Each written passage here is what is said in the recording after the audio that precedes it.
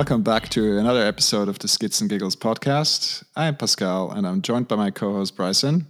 Hey Skigglers! This week's episode is brought to you by BAM Bike, bam-bike.ch. All about bikes. Unfortunately, there is no coupon code today, but the good news is that we sat down with Domi Widmer, who has started his own company called BAM Bikes, to talk about the first couple of months with his business, talk about his riding with bikes, talk about his injuries, unfortunately, but also how he got back into riding after said injuries. And it was a fun conversation. And Bryson, what did you think? Yeah, it's been a while since I spoke to Domi, but it's good to get back in touch with him. I always knew he was a stylish rider, very talented, but I think the listeners are in for a little treat. He's not a one-trick pony, so let's get into the meat of it. All right, but before we get to our conversation, let's briefly do our spiel with the social and where you guys can find more information about the Skits and Giggles podcast. We are currently most active on Instagram, where you can skid right into our DMs and follow along at Skits and Giggles. And you can find our website with all the relevant links and info under the URL skitsandgiggles.com. Also, if you guys like what we're doing and want to know what's up, just give us a follow on Spotify. Hit subscribe on Apple Podcasts or wherever else you listen to great podcasts. Finally, sharing episodes you enjoy on your socials or a heartfelt 5-star rating on your favorite platform goes a long way in helping us reach more people like you. With that out of the way, let's get to our conversation with Domi. Talk to you after the show. All right, let's do it. Welcome to the Skits and Giggles podcast. Domi Widmer, how's it going? Hello. I'm fine, thanks. How are you? Not bad, not bad. Bryson, recovered from the dead. How's it going, my friend? I'm still rising, but it's okay. Yeah, feeling better. Do you want to start this off? I think you had a question. Sure do. Hey, Domi. I remember the first time we met. I was tagging along with the Barelma crew. They set up this Show Me Your Trail. And it was basically this kind of, I guess it started as a series of like getting people to kind of be like a pseudo host for an evening ride during the summer. And that host would like go basically show the crew from Baroma and like all the people who go on the evening ride this like trail that means something to them, or like, their own secret trail, or like their trail that they go regularly, or it's in their backyard, whatever it was. And it was the first time I met you, and I was like, okay, this is pretty cool. I know of him, seen his Insta, saw him on the webpage for the Baroma team, and he looks the part when we showed up. So I wanted to know, well, first off, set the stage. We took the highway from Zurich down south along the south end of the lake to Pfaffikon, or just above Pfaffikon. And the trail there is called Etzel, if I'm not mistaken. And I remember asking you, why is this your home trail, or, kind of this and that. You're like, or actually, I think it was if you lived around here, because it was kind of like show me your trail. And I just figured, okay, you must be like living on top of the hill or something. I don't know. But actually, you explained to me that you live on the other side of the lake. And now, being new to Switzerland, I didn't really have a clue. But maybe you can, now that I'm a little more familiar, maybe you can enlighten me as well as our listeners. Why did you choose the Etzel Trail? And what was that all about? And how was your experience for hosting the Show Me Your Trail from Baroma ride? I don't remember why I choose that trail. I think I discussed it with Beat from Viroma to not go to Bachtel, because Bachtel usually is my home trail, or the closest trail. I ride a lot, but somehow we didn't go there. And because maybe a lot of the riders already know Bachtel, that's probably why I choose the Etzel trail. And Etzel is just a very cool trail. It has a good length. It's has a bit of everything in it. So I really like to ride there, and yeah, there are some like secret hidden ports as well there, and that are self-made, and I really like that. So it's not just the hiking path that you ride down, and yeah, that's why I choose that trail, I guess. I'd say it was a pretty good choice. It was pretty hot. It was a steep one, fast one. I had trouble keeping up for sure, but the climb was really tough. It's a steep road.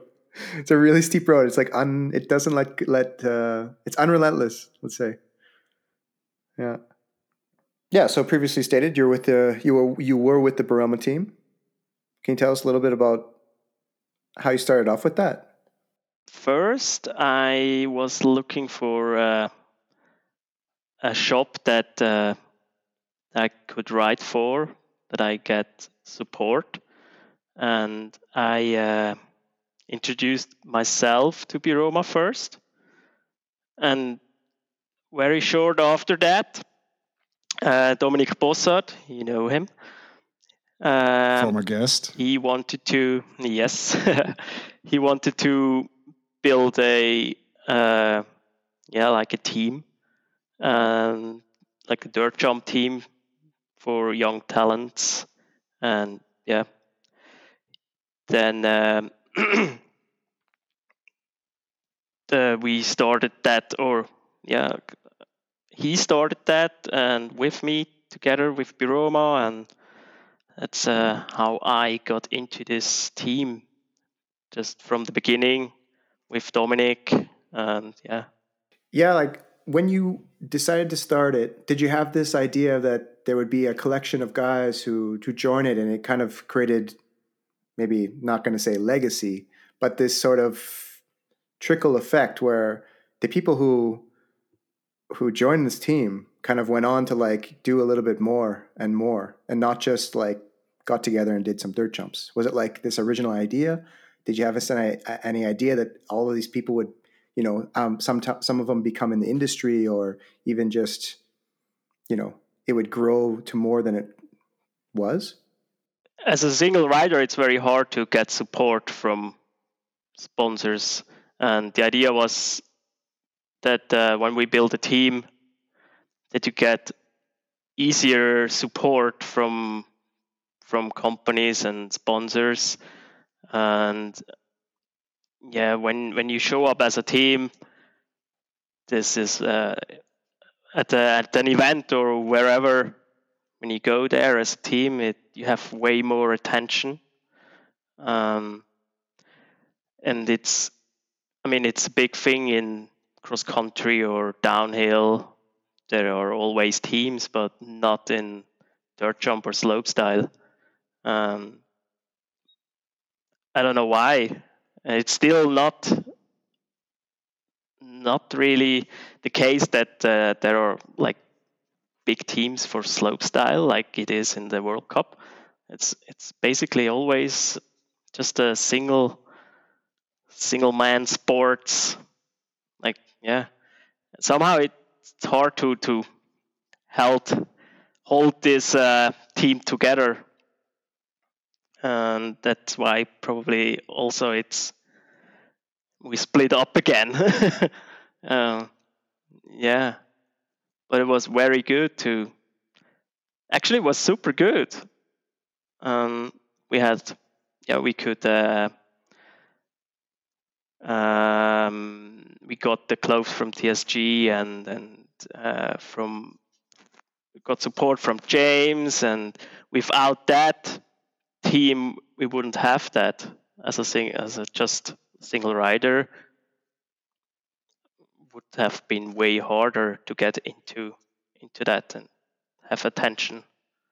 And yeah, also goes without saying that the amount of riders that have come through that team and have then progressed on to different careers and different avenues. I mean, of course, I guess the biggest one would be Lucas Huppert, but there's plenty of other riders such as yourself and Chris Fischer and Domi Bossard as well, of course, and there's just a number of riders that have come through it and are still coming through it to some extent, or through that same group of people.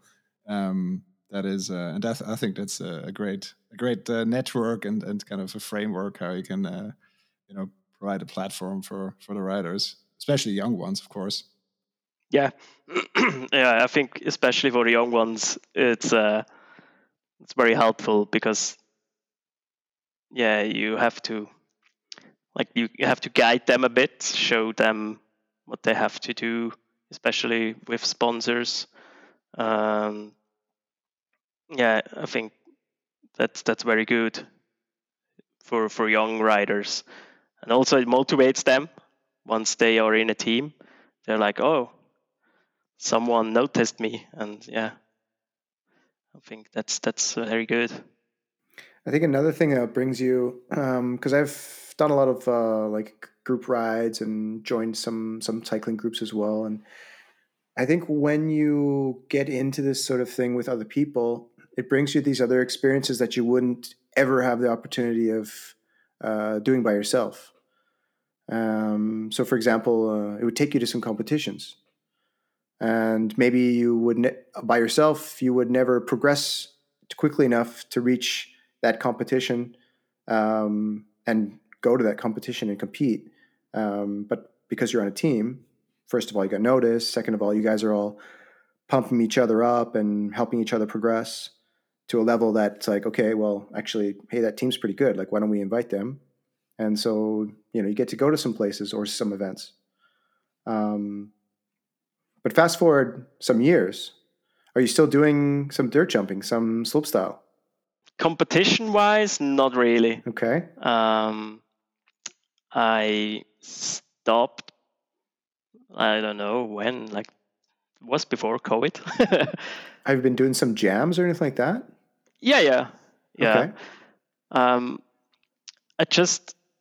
I was injured a lot the past few years, and then I just couldn't be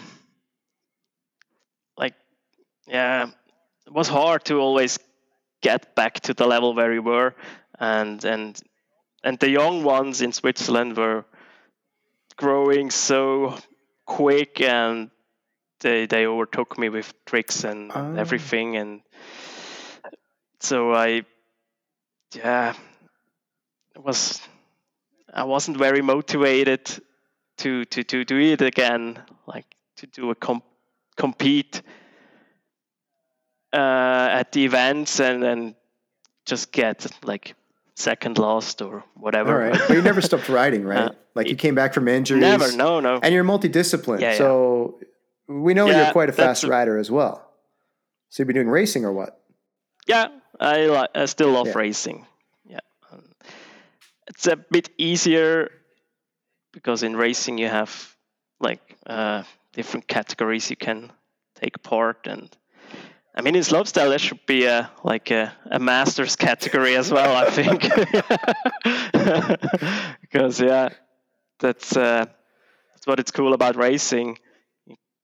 Once you get older or you're not licensed, you don't have a license, you can still take part as in the open category, and there you can ride for a podium, or you don't have to compete against the very, very fast guys. I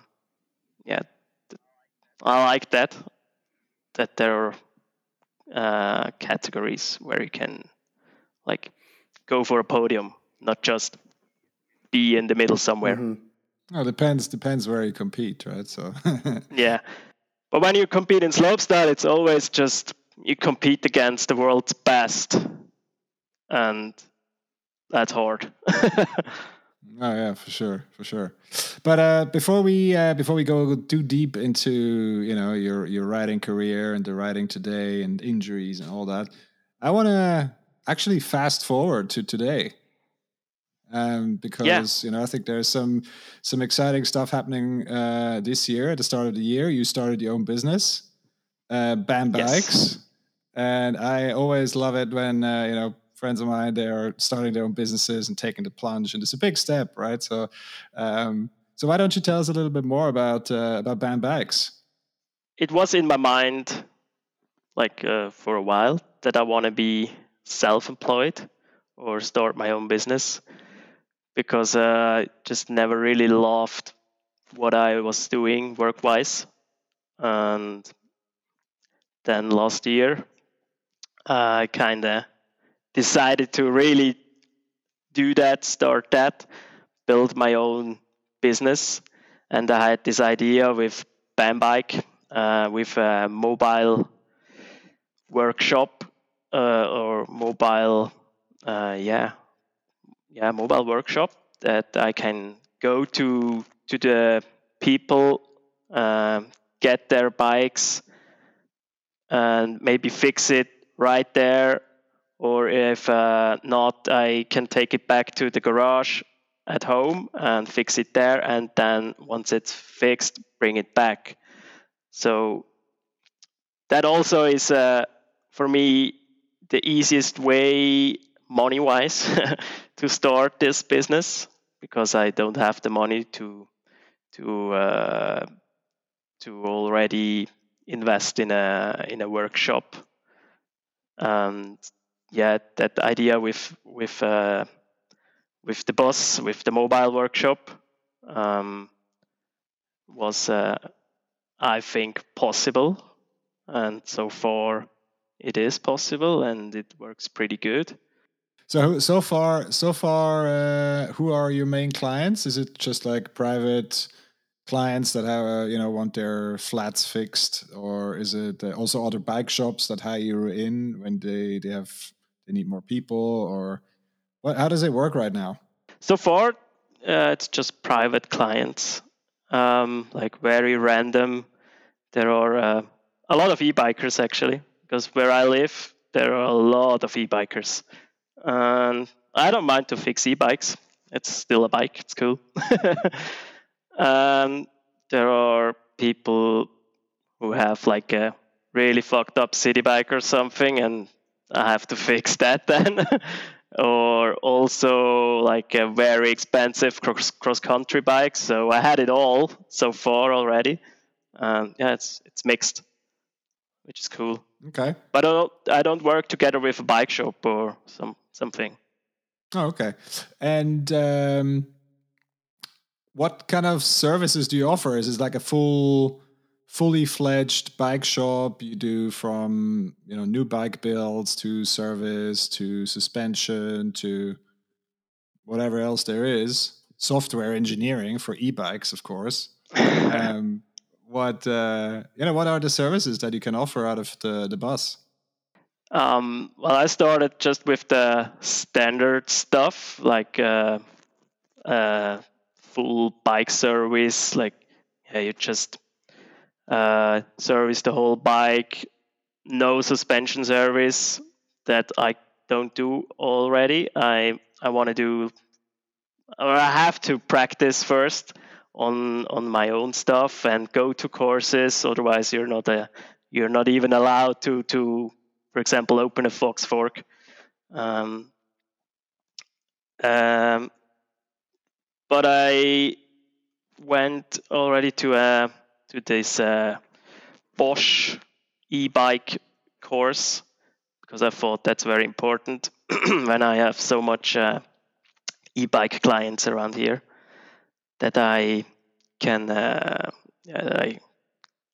fix this Bosch problems they maybe have and do updates on the motors, or just send them into a warranty service or whatever. Yeah, that's what I did so far. But I want to do more, especially suspension wise. But yeah, I have to work on that first. But I mean, that is, I think that's an interesting niche, right? Because then you can, especially with the bus, then if you have the flexibility to drive to, let's say Bryson and I do a test weekend or whatever, and we could invite you along and hire you to do whatever quick fork service, or of course Bryson can do it himself. Of course I know that, but I'm just hypothetically. But yeah, so I mean, something like that would be cool, or just let's say a racer in the neighborhood, or or something like that. So I mean the full service spectrum. But where did you get the idea for the mobile bus? Because as you may know or may not know, I've lived abroad and I've been abroad quite a bit. And I know in the US there is the VeloFix buses. I know in London where I live there is a mobile bike shop service. But where did you get the idea? Because in Europe on the mainland, I haven't really seen mobile workshops. Yeah, that's true. I think it just somehow popped up my mind that I could do that instead of just rent a workshop, because I was looking for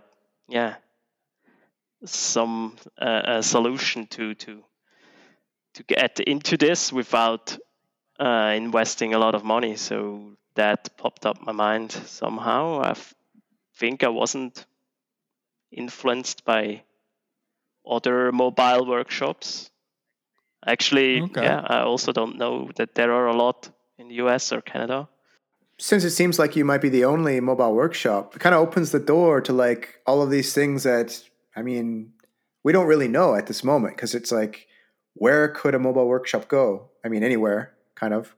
But also, yeah, it's like there isn't already this set schedule of mobile workshops that are like going to races or showing up at test events or, you know, doing specific things. Like there isn't already a recipe. So it's kind of like now you have to clean slate, like a blank page of like what you could do with it.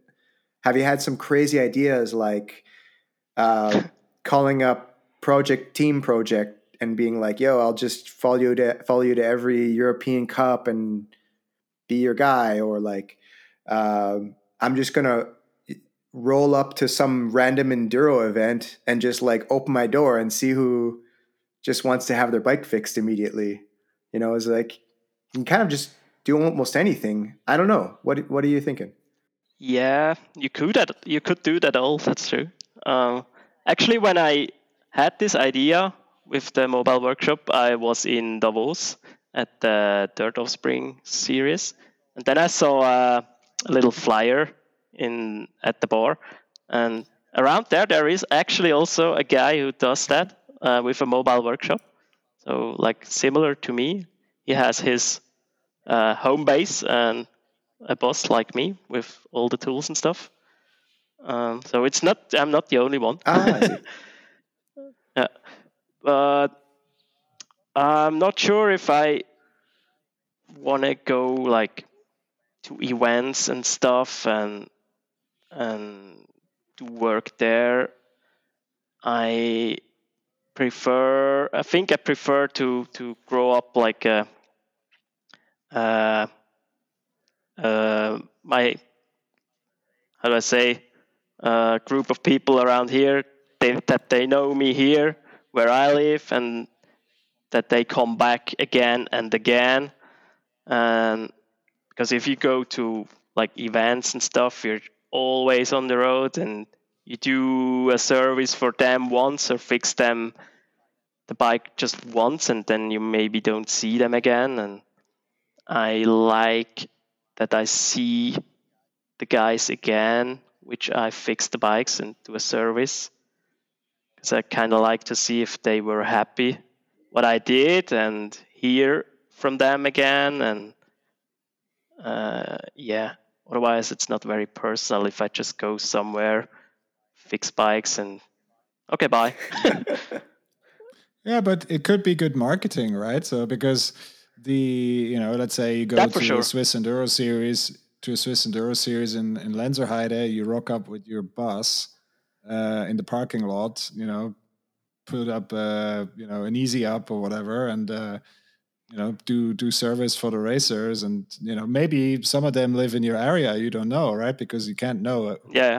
I know you live a bit outside of town, but I have a feeling you don't know everyone that lives in your area or is like within the catchment area of your bus or of your service. And So, why not? And if there's nothing to do, you can go ride yourself, right? So that's the other benefit, right? So because you still like to ride your bike yourself. So, but yeah, you could do some that. marketing ideas.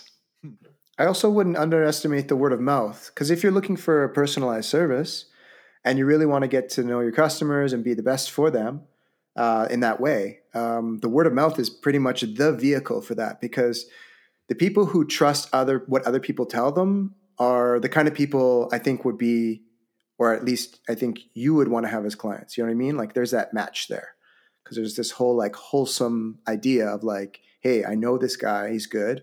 And on the other side, you're providing this personalized service is exactly what they're looking for, because they're the kind of people who are trusting what other people tell them. I don't know. Could be, yeah. But what's in store? What do you have planned? Like something coming up for doing something with BAM? I think I would like to have my own workshop, not a mobile one, like a real one, in the future. Yeah. So that's definitely my goal, to have like a very cool small workshop. So you're using BAM mobile solution as like a stepping stone to something more. Yes. Okay. Yes. Yeah. Because like when I have my mobile thing, right? Like what I have now, I can't really sell bikes, for example, because you don't have a shop to promote them and whatever, and you don't have the space to store it, and it's very limited.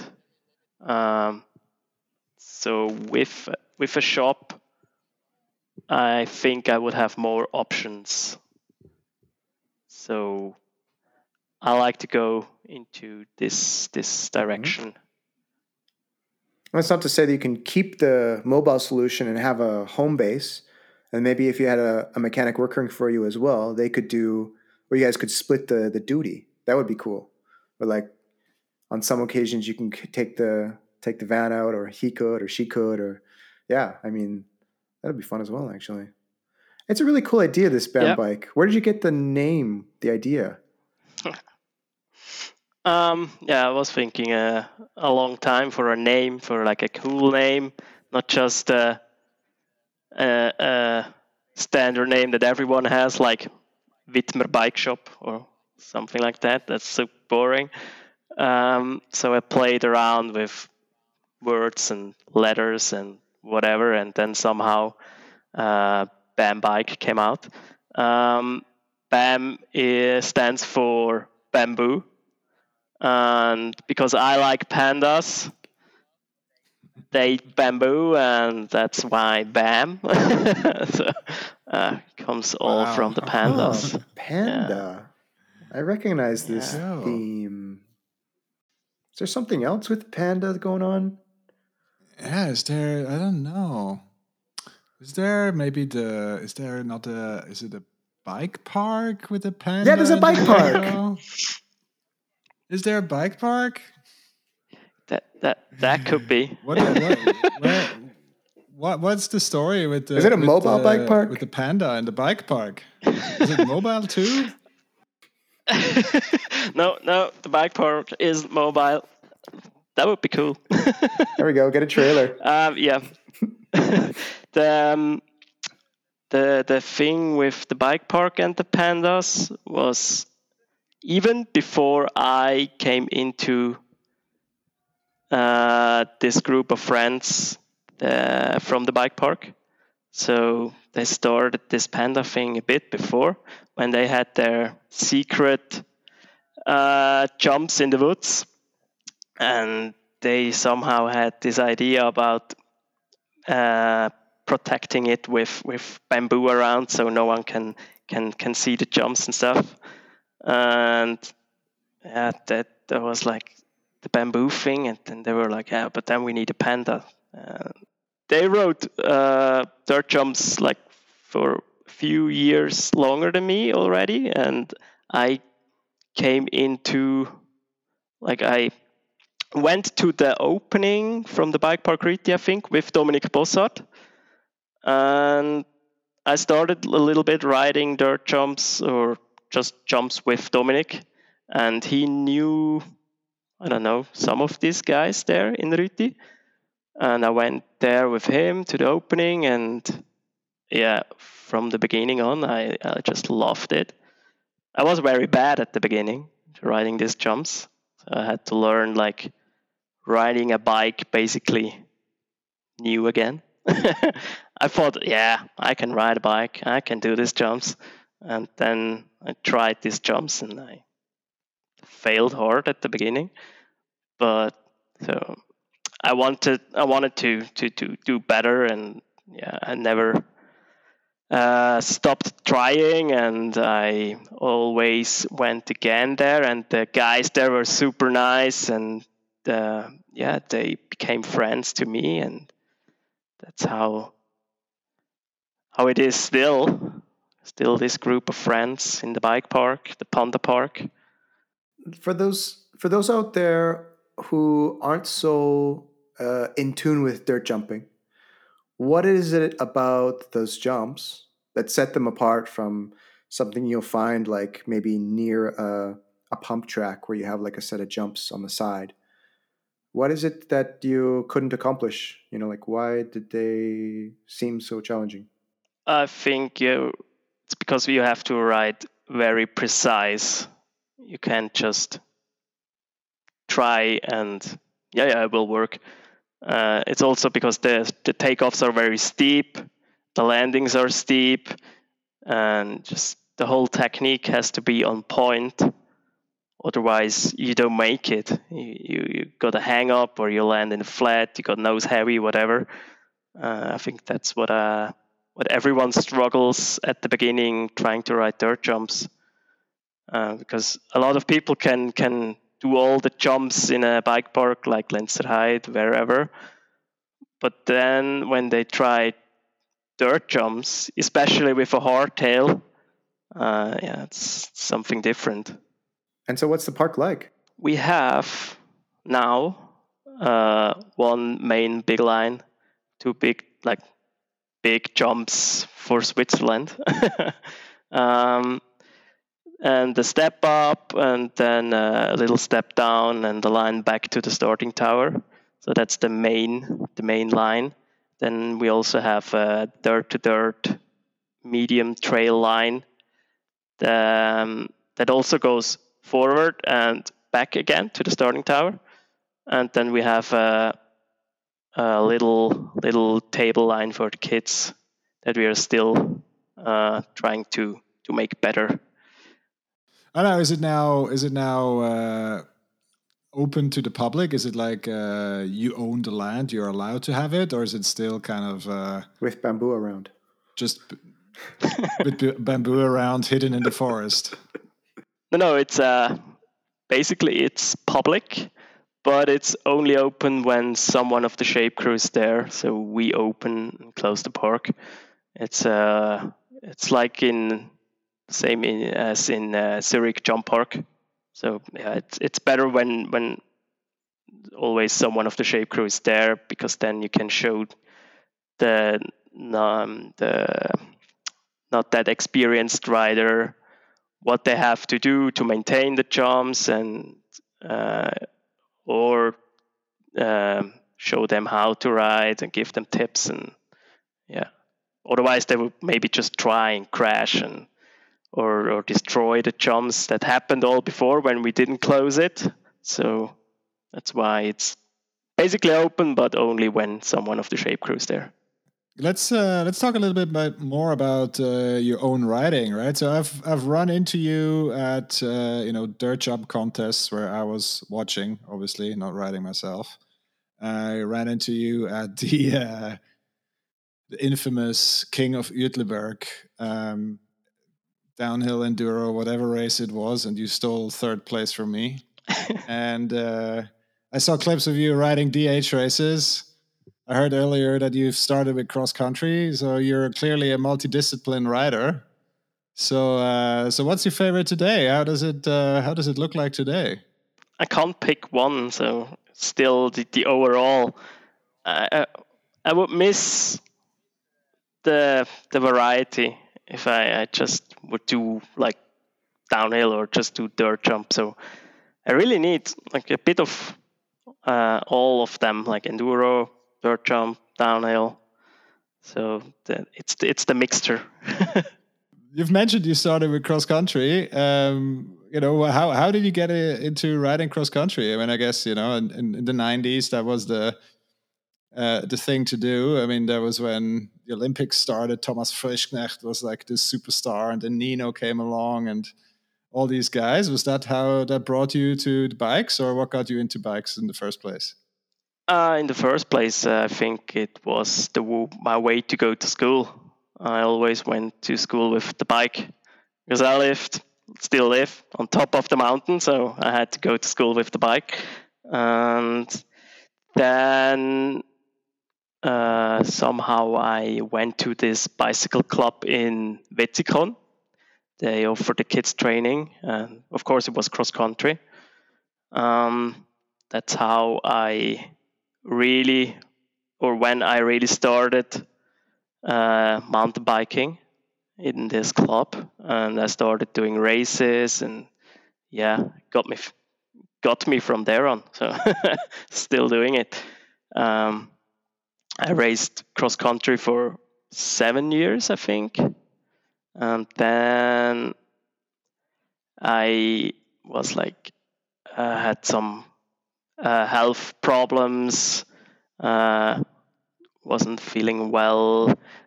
Maybe I was a bit burnout because of the apprenticeship and the races and school and everything. And so I stopped racing and still went biking just with friends. A lot with Dominic Bossert again. He was always involved. That's how I got into more the free ride thing, the jumping thing, and I never went back to cross country from there on when I once had this free ride bike. That's funny. I mean, it's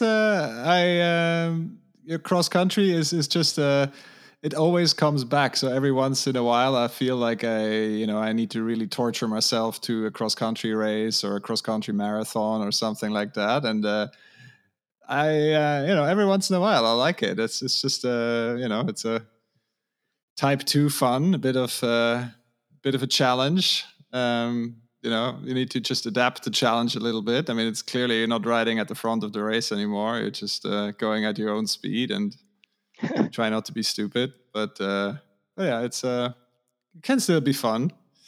But you found you found obviously some other disciplines.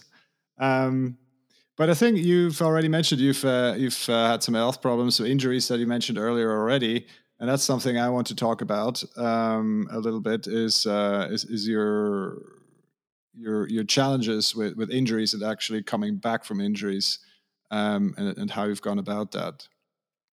So why don't you talk us a little bit about unfortunately some of the injuries that you've had, but I'm interested in how you came back from them. So my very first injury was also the worst one. It was back then when I was still riding cross country.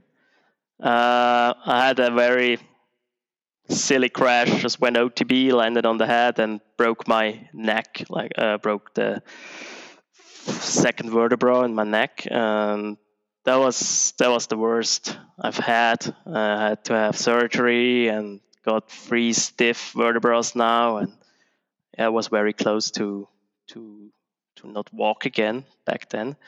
But I was super lucky. Can still feel it. Like I got a stiff neck pretty quick, but other than that, it's okay.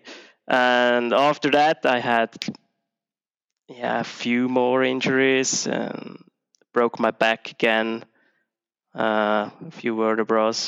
No surgery, but still was very bad. And it was just always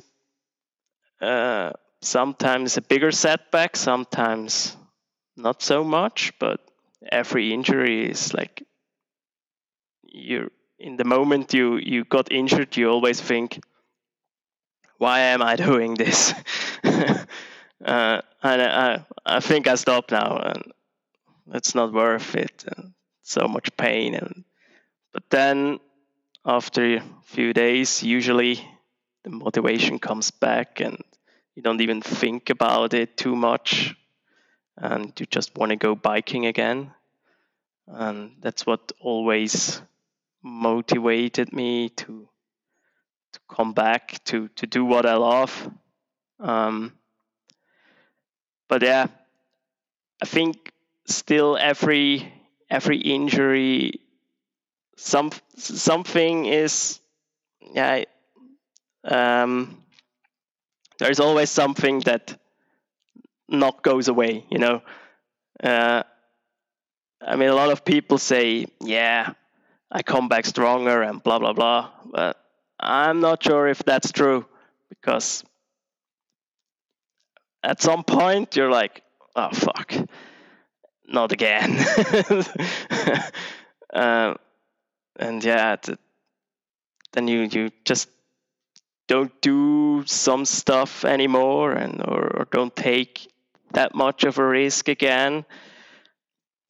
That's also why I stopped competing in slopestyle events, I think. But yeah, unfortunately, it's part of the game, and I had a lot of injuries. Some people don't have much injuries, but yeah, that's, you can't choose. But apart from not taking the risk, are you also doing other things to deal with the injury or prevent injury? So we've talked with Chris Fisher about this quite a bit, because he spends a lot of time in the gym, for example, and with stretching and stuff like that. I know other riders do quite a bit of yoga and mobility exercises that help them either with injuries or preventing injuries. So is there anything you do in that regard to help you? Yeah, definitely. I also spend a lot of time in the gym. I got a gym at home, so I can go there whenever I want. And yeah, I think without that, wouldn't be possible to ride like I ride, like I still ride. So that is very important, and especially when you are injured, you have to kick your ass, go to the gym twice as much, go on the road bike, and just stay active and do your stretching and never stop. That's what I learned. Um, Usually after an injury, I somewhen stopped with the gym stuff again, and but now I actually do it all the year long, so I never take a break from it. I think that helps to yeah, maybe prevent injuries a bit, at least. Yeah, and it's not that hard to go into the gym and recovery mode again when you never stop. Oh yeah, no, absolutely. And I think that's something I noted for myself is the difference between, so let's say 10, 15, 20 years ago, I was riding a lot more on the road. So when I was living in London, for example, I was exclusively riding on the road and did no weight training whatsoever. And then I came back here to Switzerland and started riding mountain bike much more again, or exclusively, basically. Much more gravity oriented, so more enduro and or uplift days and stuff like that. And there you can really tell the difference if you've been to the gym or not. And just with it's crashing, but also form on the bike and holding onto your handlebars and all that sort of stuff. So it can, and you don't need to do a lot. You don't need to lift heavy or crazy exercises and mobility stuff, but just like the basic things like a push and a pull and the whatever kind of exercise, and then that's it. So, but just the consistency is, I guess, what wins the race here. Yeah, I totally agree with that. Yeah. to bring it back on a more positive note. So today, what gets you really excited about riding? What gets you going?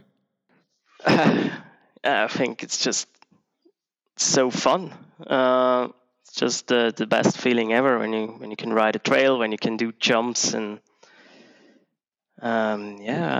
you're out in the nature, and you don't think of everything else than just what you do now.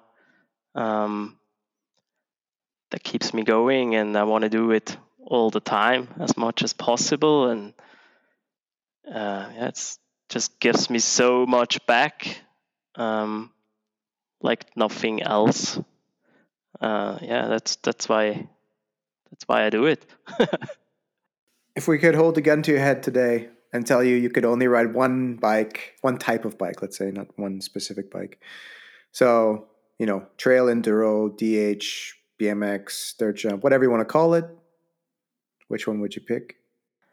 I would definitely pick the enduro bike because it's definitely the most versatile bike you can get. You can do everything with it. So yeah, enduro. Okay. And where that enduro bike that you just picked, where are you going to bring it this summer?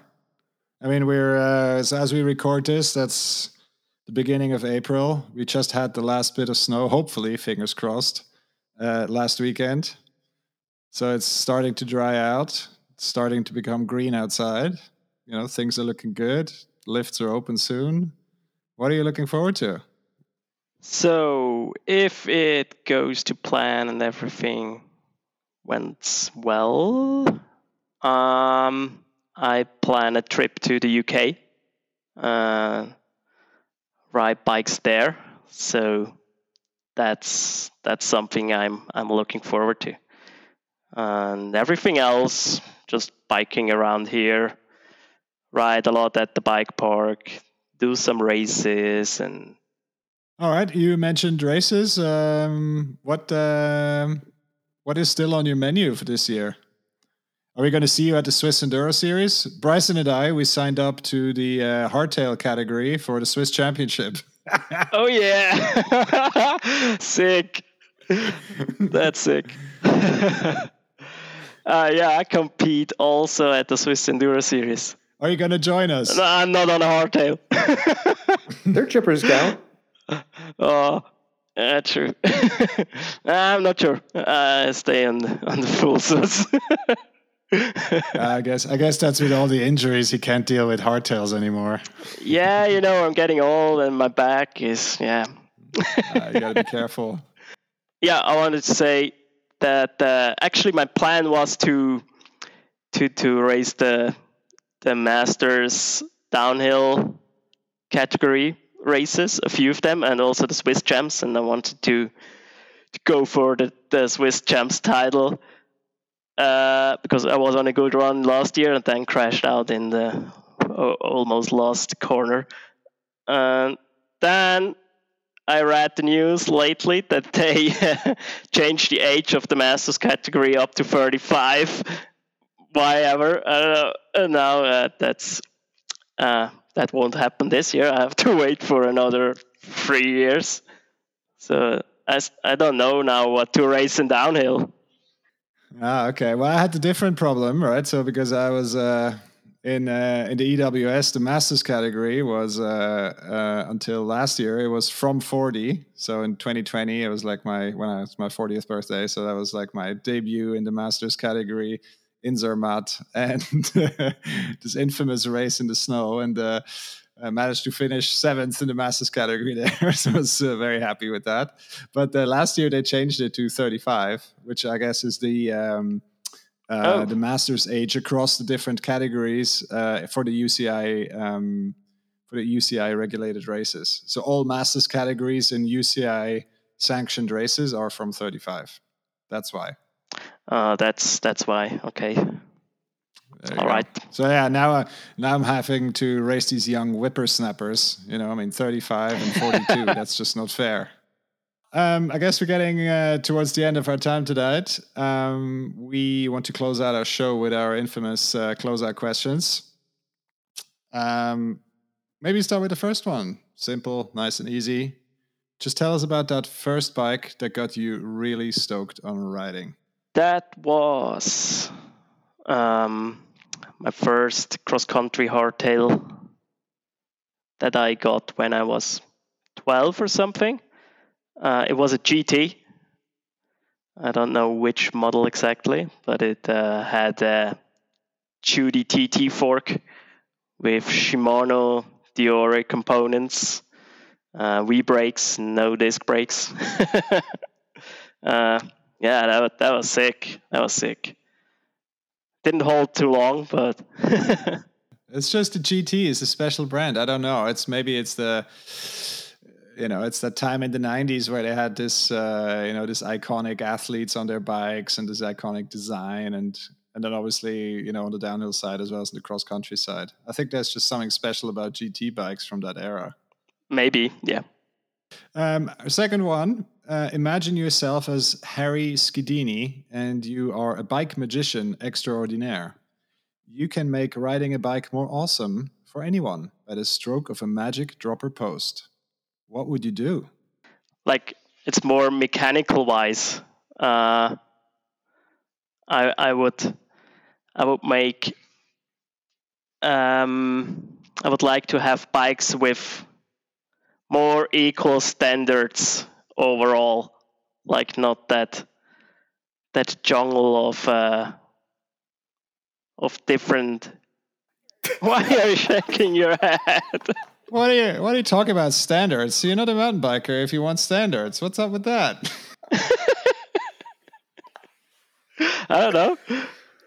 What is it that you don't like about changing standards? I mean, when you have a bike like for that is 5 years old or 10 years old, and you're looking for parts for that, just can't almost find it anymore, and then there are like 5, 6, 7 new standards in between, and it's just so hard to find always the right bottom bracket, for example.